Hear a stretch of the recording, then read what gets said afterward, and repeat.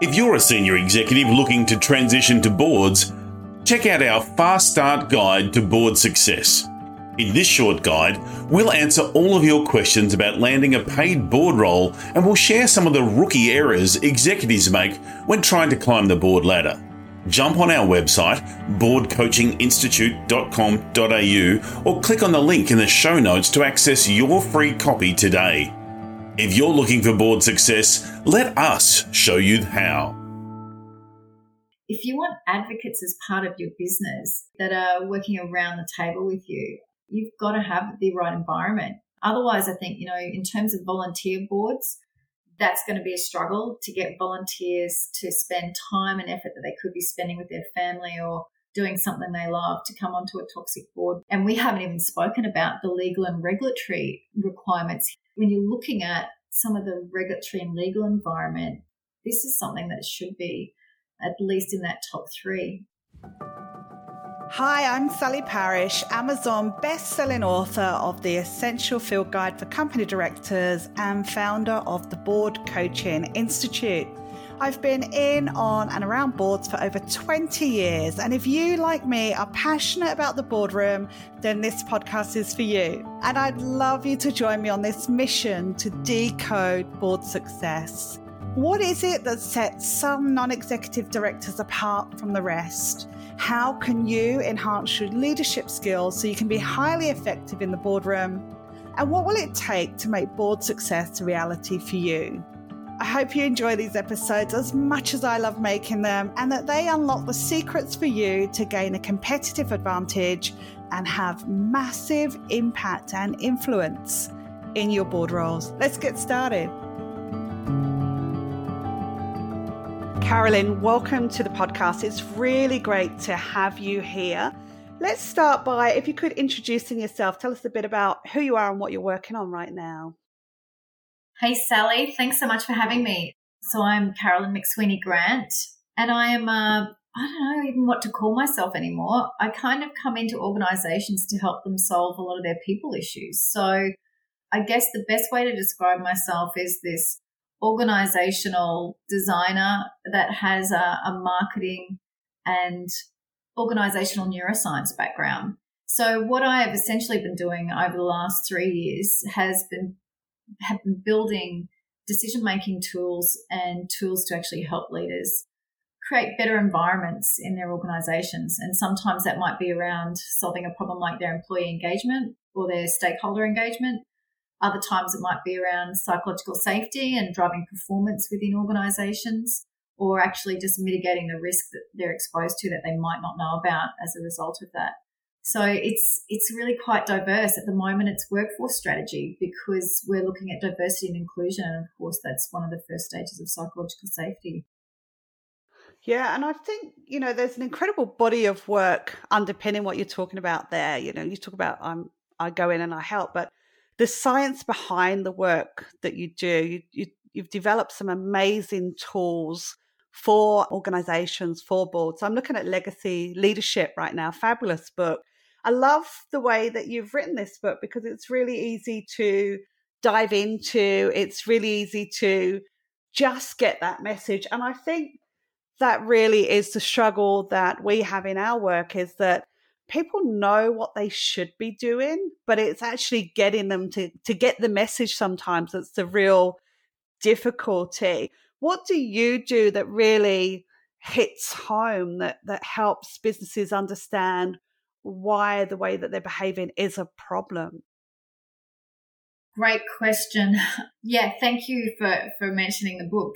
So I authored that book last year, I think it was published, and based on about 800 interviews with senior business leaders over 8 years as part of a Women on Boards Future Women Leaders program. And really that was talking about what the modern day problems were and what they were seeing and what they had to actually go through. And a lot of that was workforce management. It was having to juggle financial reporting against people reporting. It was simple things like, probably not so simple, but I guess it was the fact that there were so many things that they were juggling at the time that things became quite complex. And then, of course, when I started writing it, COVID hit. Yeah. And that gave me time to spend more time writing the book, but also we were seeing a lot more complex issues start to rise. And so we sort of were able to look at, well, what does that mean under crisis management? What type of things do we need to look at there? But most of the time, what we're solving is really simple communication issues at its simplest form, that we don't know how to have those difficult conversations. Often I'm going in there and that's almost the first thing we're doing. How do we have those difficult conversations and creating a safe space so that the two people that are in that conversation are leaving in a positive way, not a negative way? That's probably one of the biggest challenges that they were facing. The others were, the big pull against shareholder versus stakeholder. Who comes first? Is it customer and is it our employees, or is it the shareholder that's waiting for expectations? And, I think sometimes in the way that we've done our AOCD training, shareholder is mentioned an awful lot, and maybe we should be talking stakeholder, which looks at the whole economic situation and the community of stakeholders as opposed to just one person or one group of people within those stakeholders. So that was always a big challenge for people as well. And then on top of that, you've got multicultural diversity that's happening, not just with our customer base and stakeholder groups, but also our partnerships that we're trying to leverage in terms of suppliers, in terms of contracts, because we've got such a global economy. To now our workplaces and the fact that we're in 2022 now and workforce issues are a global problem, and we're having to rely on very much a multicultural workforce to actually start filling in those gaps. So again, when you go back to quality of conversations, how are we making people feel safe in those conversations when they're from multicultural backgrounds? And all of that, of course, leads to psychological safety, which, when I look at some of that research that went into the book, we weren't really using that term. We're using, look, people need to be able to speak up. They need to be able to feel safe. They need to be able to trust. We need a level of respect. We need to coach people and mentor them, not tell them what to do and how to do it. We've got to change from these leadership styles, from command to servant, or to what we call legacy. But so these were some of the issues that they were even talking about then. But yeah. Always, the workforce challenges have been an issue since day dot. So that's 8 years ago in terms of this research. So look, there's a lot to unpack there. One of the bugbears that I have is that we tend to put all of these things that you mentioned into a bucket called soft skills, right? As though they're kind of the easy things that everybody does while they're running a business. But actually, these are the hardest skills. The communications, those critical conversations, that critical decision making, that just providing an environment for everybody to be their best is actually a very high skill. And it takes a lot of work to develop those type of skills. So I get really annoyed when we see soft skills. But also, as you were speaking now, I was thinking, we do talk about helping women find their voice. We do talk about helping women feel like they are being heard. And I think sometimes we just put too much pressure on us as though we're not performing as well as others are, or, the men are better at speaking than we are. But it's actually coming back to the environment that we're speaking in and how we're being heard. So do you have any personal experience of being in a working environment where you don't feel valued, where you don't feel heard? Is that where the body of this work is coming from? Because you seem to really to get it. I've had experiences in the past where I've just felt sick about some of the conversations that I'm going into. I've been in a board meeting where I really have a different opinion to everybody else, and I've had to grapple with, do I put this opinion forward? Do I speak up? Do I say how I'm feeling and risk being, Sally that derails the meeting? Or am I focused on my fiduciary duty? And it's really important that I do it. So what's been your experience experiencing psychological safety, effective communications, feeling valued? Yeah. Look, my experience has been the same. And I guess about 2 years ago, so about 2020, 21, I started doing refresher courses with the AICD and whatever course I could possibly do with the Governance Institute, because I was working with the banking and finance industry. And I was on a board and advisory to a couple of other boards. And I guess in one of those situations, I went to a how to optimize performance with the Governance Institute, which was a very good course. Yes. But I was running a bit late. And so I sort of was taking a moment just to take a breather, and I doodle all the time. So I had my pen in my hand and I was just listening to conversations that were around me. And there were about 4 or 5 tables. And when I started looking down at my sheet of paper, there was this thing going toxic, just horrible chair, don't listen, can't speak up, can't have a conversation, fighting about minutes, not recorded properly, approval processes. And I started looking at this going, oh my God, what's going on here? What sort of environment are we in? Here we are supposed to be talking about optimizing the performance of our boards and our organizations. Yes. And the discussion is very much not about that. It's about, this diabolical team that we're a part of that's just not working and the dynamics are not right.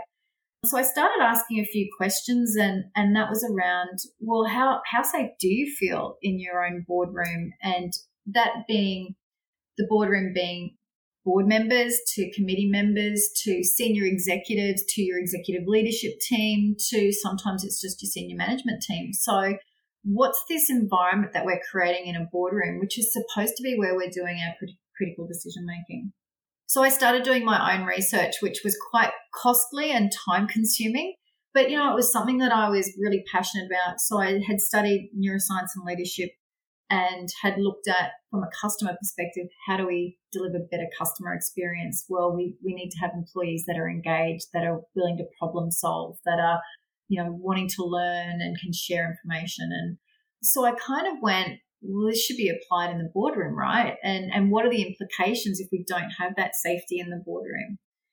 So as a result of that, we went out with a huge survey, but I also did a number of interviews with people, and surprisingly or unsurprisingly, I think 4 out of 10 said that they felt psychologically unsafe. And when you're looking at this, we talk about women, and absolutely in my position, I think I was really a marketer. If you wanted to put me into one position or pigeonhole, I come from a marketing background, really strong CX, customer experience background, and organizational experience. So often when I went onto a board, it was, well, we want you to be heading up the marketing committee and we want you to focus on all those programs. And I'm like, but I want to be in wherever the people are. I want to be, if it's in your risk or if it's in your governance, wherever you position it, if it's around people and optimizing them and mitigating our risks, that's the committee I want to be on. And I think, that goes back to, for us all to feel safe, we like to pigeonhole and stereotype people so that we feel better about ourselves, but we probably need to ask ourselves, well, that's got more to do with you than to do with me, right? Yeah.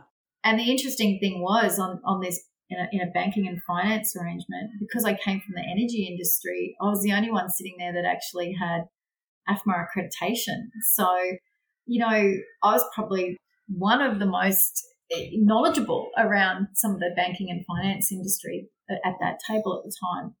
So, yeah, it was kind of, this need, I think, to make ourselves feel better and to then put everyone in their places that make us feel more comfortable is a real issue on a board.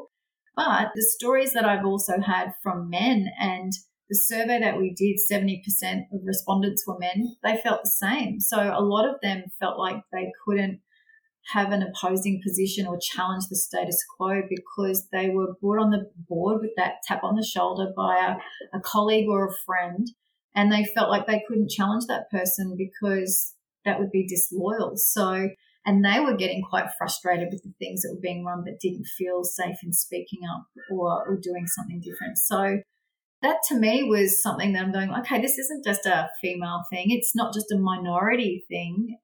But interestingly, there were only about 4% that identified as being part of a minority group, whether it be a cultural one or a gender one.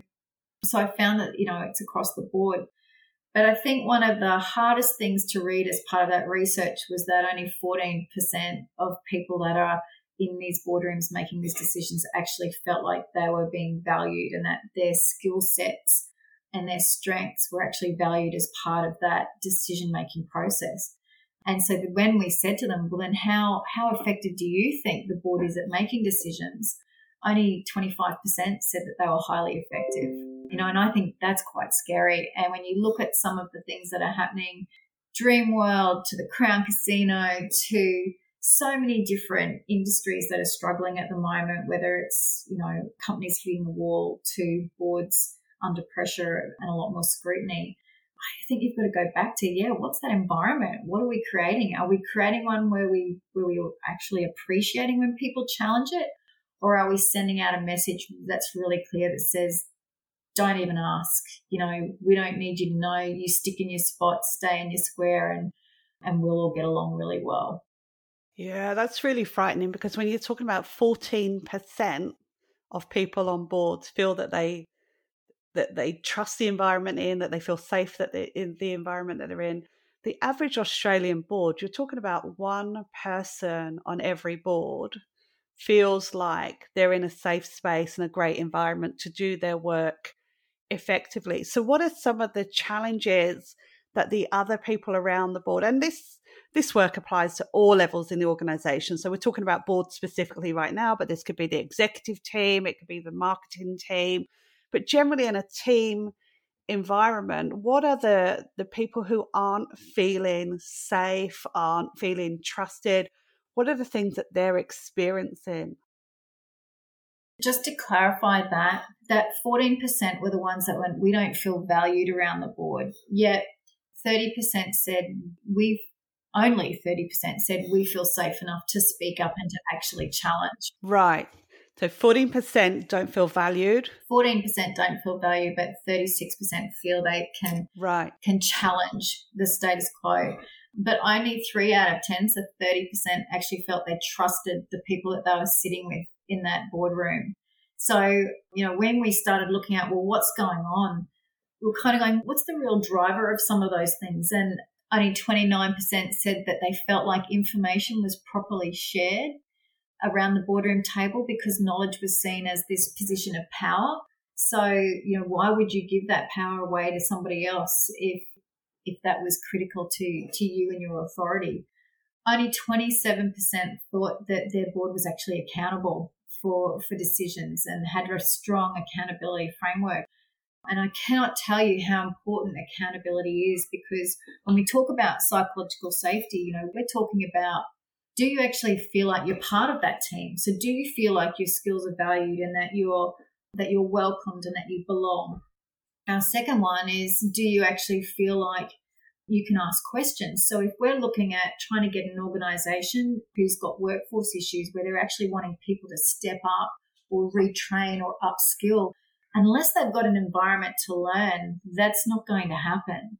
And then you need an environment to contribute. So if you want to start looking at innovation and we know that we need digital innovation, we know that customers are more demanding, we've got remote workplaces, we've got remote delivery, so we need people to be able to contribute and tell us what's going on and give us feedback. But if you haven't created that environment, you're never going to know what's going on. So the perception starts to widen between what a board thinks they know and what our customers actually believe. And look, that has continued to be an issue for years and years. I think there was a report once that said, something like 97% of the boards think that the customers, love the work that they're doing, and yet only 8% of customers did. So don't quote me on that, Sally. I think that's wrong. Wow. Yeah, there's an issue around board effectiveness generally, right? Boards don't understand how to evaluate how they're doing. And part of that is they don't have the time to do it. No one's busier than the board is. But also it's around, what do we measure? How do we measure? And, I've seen it done really, really badly where the chair will say, okay, and now on to board effectiveness.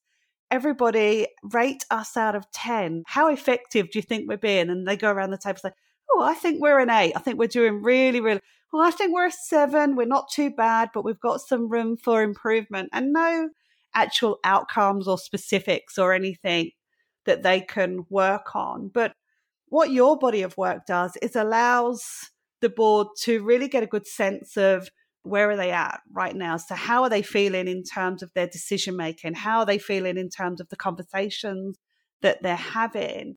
And all these things are interlinked, right? You talk about innovation. Well, we need diversity in order to be innovative. But if we're going to have diversity, then we need inclusion. There's no point having a Noah's Ark approach and two of everything if only the lion gets heard. You need that really good variety, but you need that inclusions too. So what does inclusion look like? So all of these things are interrelated, but what was fascinating for me is that there are a couple of things on the map that are more important than others, if you like. So we were having a great chat about directors' insurance, and your work has actually identified the boards that are more at risk than other boards of a potential lawsuit. Can you tell us a bit more about that? Yeah, so I guess when we go in, we look at, well, I guess if we looked at what the challenges that people are facing at the moment, number one is workforce issues, or I should say number one is actually mental health and fatigue. When I did some research for a year just looking at medium and large size businesses, and they said, we're exhausted.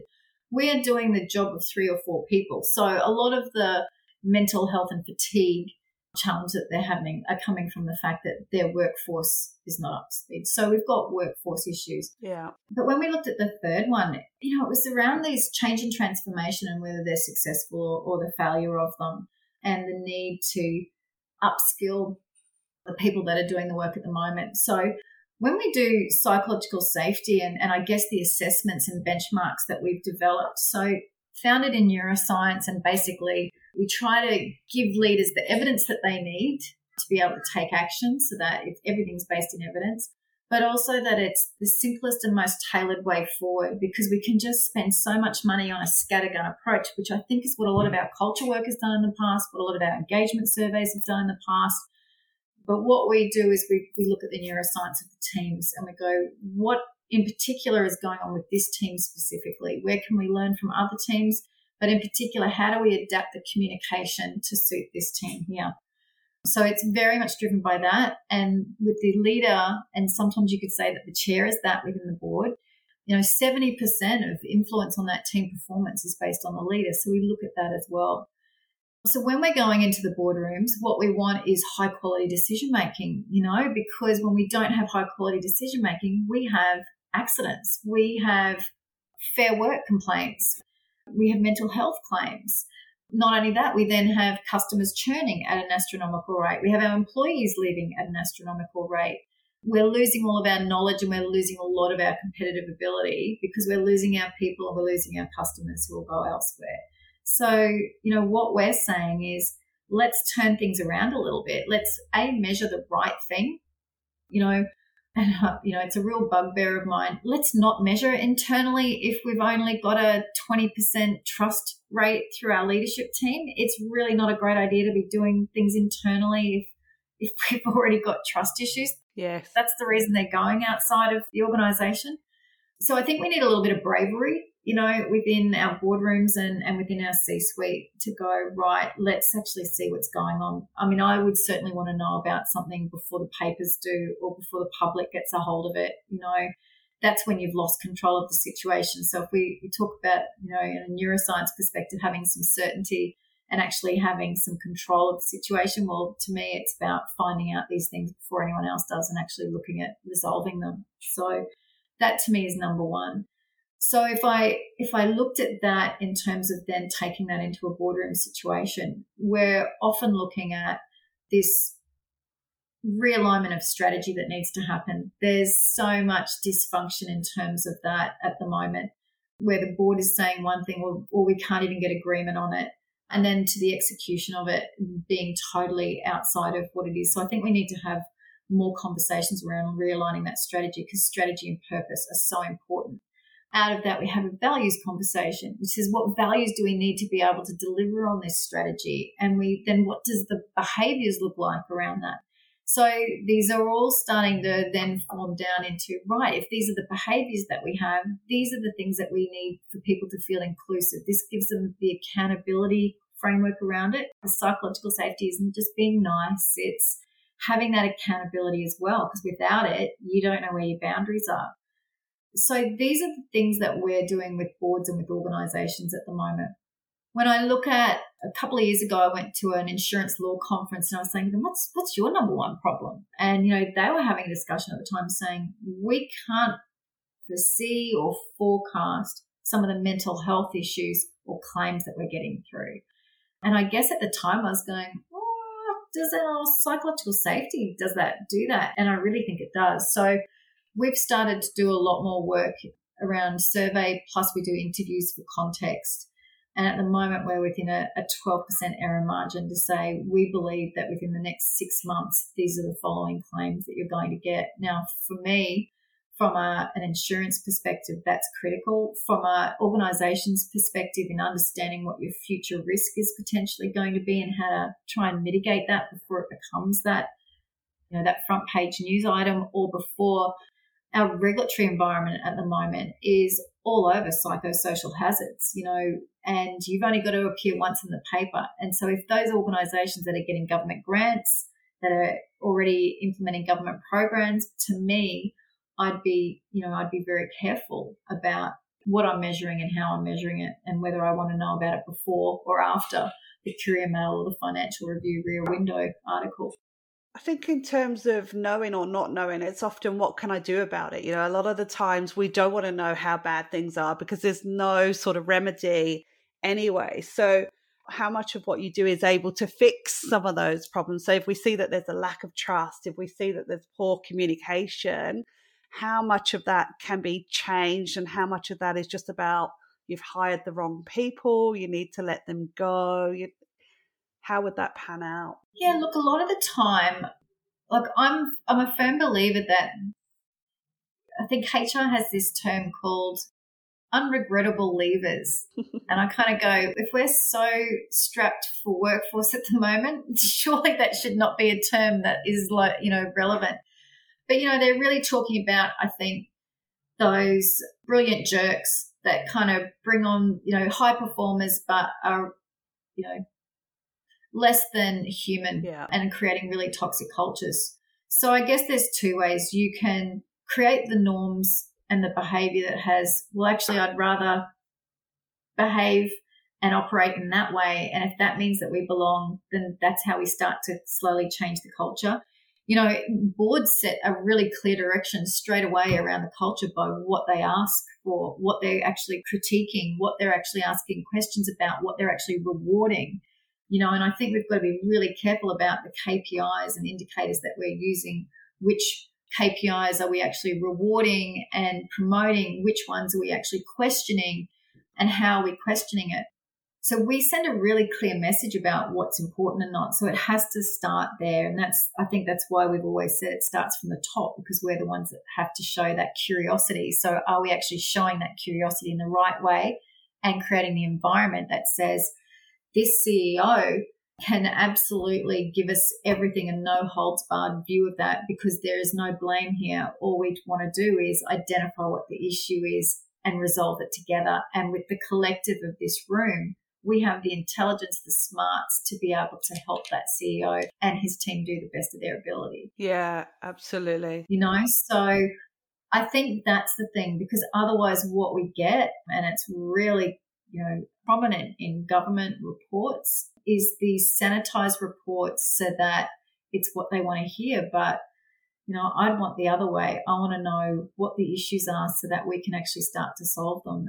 And, there was great work done by Amy Edmondson, who, whilst she's not the founder of psychological safety, she certainly did a great amount of research. And she started with a lot of clinical governance in hospitals and had this assumption that the highest performing team in hospitals were the ones that had the lowest reporting of issues, and actually found the opposite, that the highest performing teams were the ones that had identified the issues and they were reporting on those issues and discussing how do we solve these issues? How can we do better? If patient experience is our number one concern and patient care is what we want to deliver, what could we do differently today that would actually make that better?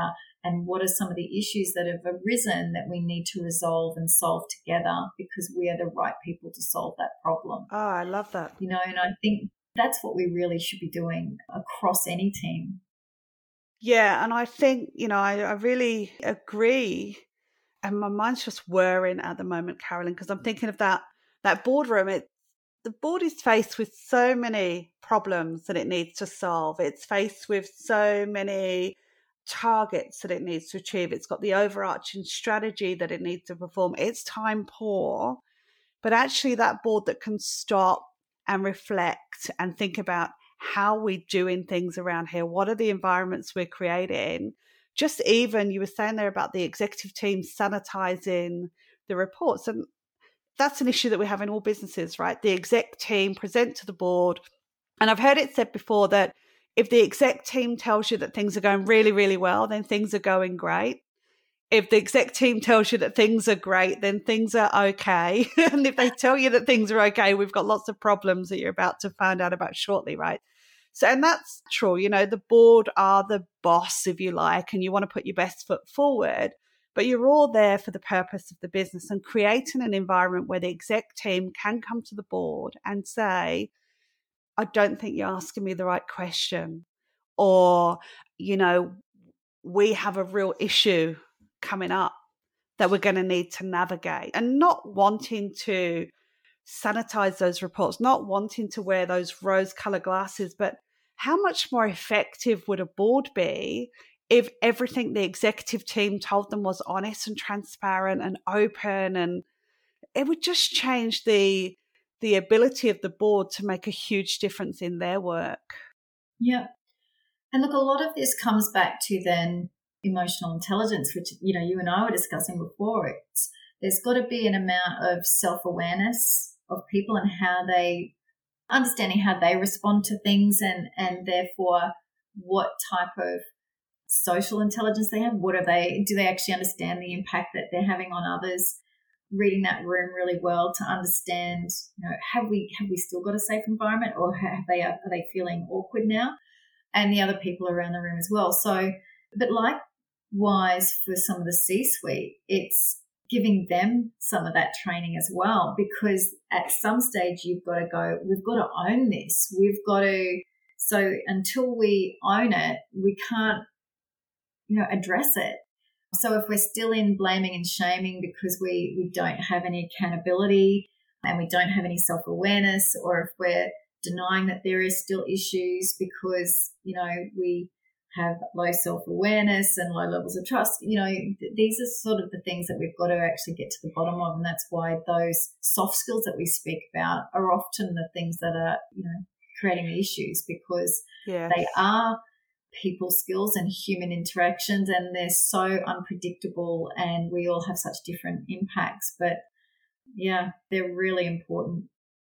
The thing about people skills as well is that you just take for granted that everyone has excellent people skills, right? And it's only something you notice if someone does it badly. So if a person is rude, you notice that person is rude, but you never notice a person for behaving appropriately. You never say, oh, they behaved appropriately in that meeting today. So it's the thing that we only get to see when it's going badly. And I think that's probably the toxicity that you talked about earlier. Things really go off the rails and then you can see the problem. But for all of us, we can all look at our people skills, our communication skills, our emotional intelligence, and we can all do better in all of those areas. And I guess the challenge that I'd like to throw out today is to create the environment in which you'd like to operate in. So create the environment for the team that you would like for the team that you report to. Absolutely. There was a question we asked and in the survey, and it was, would you recommend a friend or a colleague into that board? Would you recommend a friend or colleague to go and work in that organisation? And there was a really strong correlation. It was 0.69, I think, in terms of the correlation of that. So if you want advocates as part of your business that are working for you, that are working around the table with you, then you've got to have the right environment. Otherwise, I think, in terms of volunteer boards, that's going to be a struggle to get volunteers to spend time and effort that they could be spending with their family or doing something they love to come onto a toxic board where they've, and we haven't even spoken about the legal and regulatory requirements here. Psychosocial hazards are becoming very, very critical. There's a lot of scrutiny. We've already got a code of practice from New South Wales and Victoria. That means that they've got some attention in this space. But we've got Respect at Work developing at the moment. When we do our psychological safety assessments, we do a change readiness assessment before we go in and do digital change or any big transformation project before, after a merger or acquisition. We're actually highlighting what's the potential risk that we don't want to be facing in court that we need to mitigate immediately to actually make this organisation a success. So when you're looking at some of the regulatory and legal environment, this is something that should be at least in that top 3. And there's not too many things that are on that boardroom agenda, despite the fact that that it is a busy place, that there are a lot of challenges that don't have human impact, either from a consequence perspective or, being driven by it. When we look at the workforce issues, when we look at cybersecurity, there's human interaction and engagement. When we look at customer experience, when we look at innovation, when we look at, partnerships, supply issues, there's a human element everywhere. And so I think we need to start going, well, on the balance sheet, what impact is this having? Yeah, I love that. I love that the human impact, the consequences, because it's not just what we do, it's the way that we do it that's critically important. That's how we're going to be judged. That's how we're going to work together. That's the boardroom psychology, right? It's where you get groupthink and all of those things. People don't feel safe enough to stand out and stand for their own opinions and their views. So you don't get the robust conversations. You don't get the innovation. So it's all boiling down to how we're behaving together. And I love this, Carolyn, because I think that there are some really great organizations out there that teach boards about risk management and governance and financial management and all of those things. But without great human relationships and great people skills, those boards are never, ever, ever going to get the outcomes that they're seeking. So I want to congratulate you on your brilliant body of work. I know that you commit to an annual survey that you do. Can you tell us a bit about the annual survey that you run? Yeah, so the annual survey is the psychological safety in boardrooms. So generally we ask for any board member, committee member, C-suite executive to frontline employee to participate if they're involved in some of those boardroom decisions. So we'll be sending out the link for the second one. But yeah, that's a great report. It's got a white paper attached to it, but anyone can download the highlights from the website for free. But the white paper goes into some of the consequences and looking at what are the implications of some of this. And yeah, the discussions that we've had have been wonderful. And when we talk about some of the impacts, when you're having these conversations, you learn so much and you learn just how many mistakes we're making because we haven't got clarity around our strategy and around our conversations. Yeah, I love that. I love that this is a tool, a framework that any board director, that any senior manager can use to instantly upskill. And we talked about the book earlier, Legacy Leadership. What a great framework. I mean, broken down into what to do and how to do it, how to know when you're not doing it, what the consequences are. This is a brilliant handbook. So thank you very much for the time that you put in putting all that information together and making it simpler for the rest of us. I will put details in the show notes for the book, for the white paper, for your LinkedIn. I feel like we've only just scratched the surface though. I feel like I've got at least another 15 bullet points that I wanted to cover today. So I would love it if you come back on the podcast later on in the year, Carolyn, because I think this is a topic that we could just keep unpacking all of the time. Yeah, I'd be happy to. I learn from it every time. There's always something different in the survey. I'm always asking new questions. The Legacy Leadership book, I think it's, every time I have a conversation with a new leader, they're giving me new pointers, new tips, different ways of doing things. And they're so willing to share and to talk about their experiences. So I love where that book has started in having those 6 core principles. And I guess the foundations and then the 12 principles are about, we are under stress. We are constantly challenged. We have got things being thrown at us. But how do we stick to that true north without slipping? Because, as you know, in ethics, once you've made that excuse the first time, it's really easy to keep going downhill from there, and we lose all sense of accountability. We're able to justify so many things. So that's what the 12 principles were about. The 6 cores were like, have this as your foundation. At a bare minimum, work on this as your leadership competencies.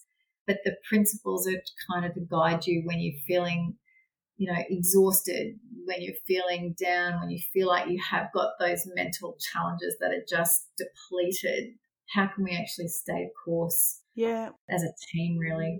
Yeah. And I think sometimes you just don't know where to start. And what your book does is gives everyone a starting point. So whether you start with, the psychological safety, or whether you start with the emotional intelligence, or just who are we focused on here? Is it the stakeholder? Is it the shareholder?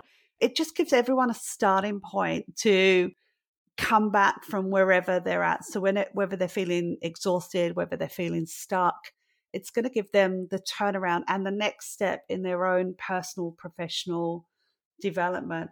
Thanks very much for joining us today, Carolyn. It's been absolutely wonderful to unpack some of these mind-blowing statistics. I think everyone has the perception that boardrooms are very well run and they're, the best leaders in the country and they're all sat around getting on really well together. But we know that's not the case. And this is really, really great work with building the boardroom of the future that we all want to see. So thank you very much for your work and thanks for joining us today.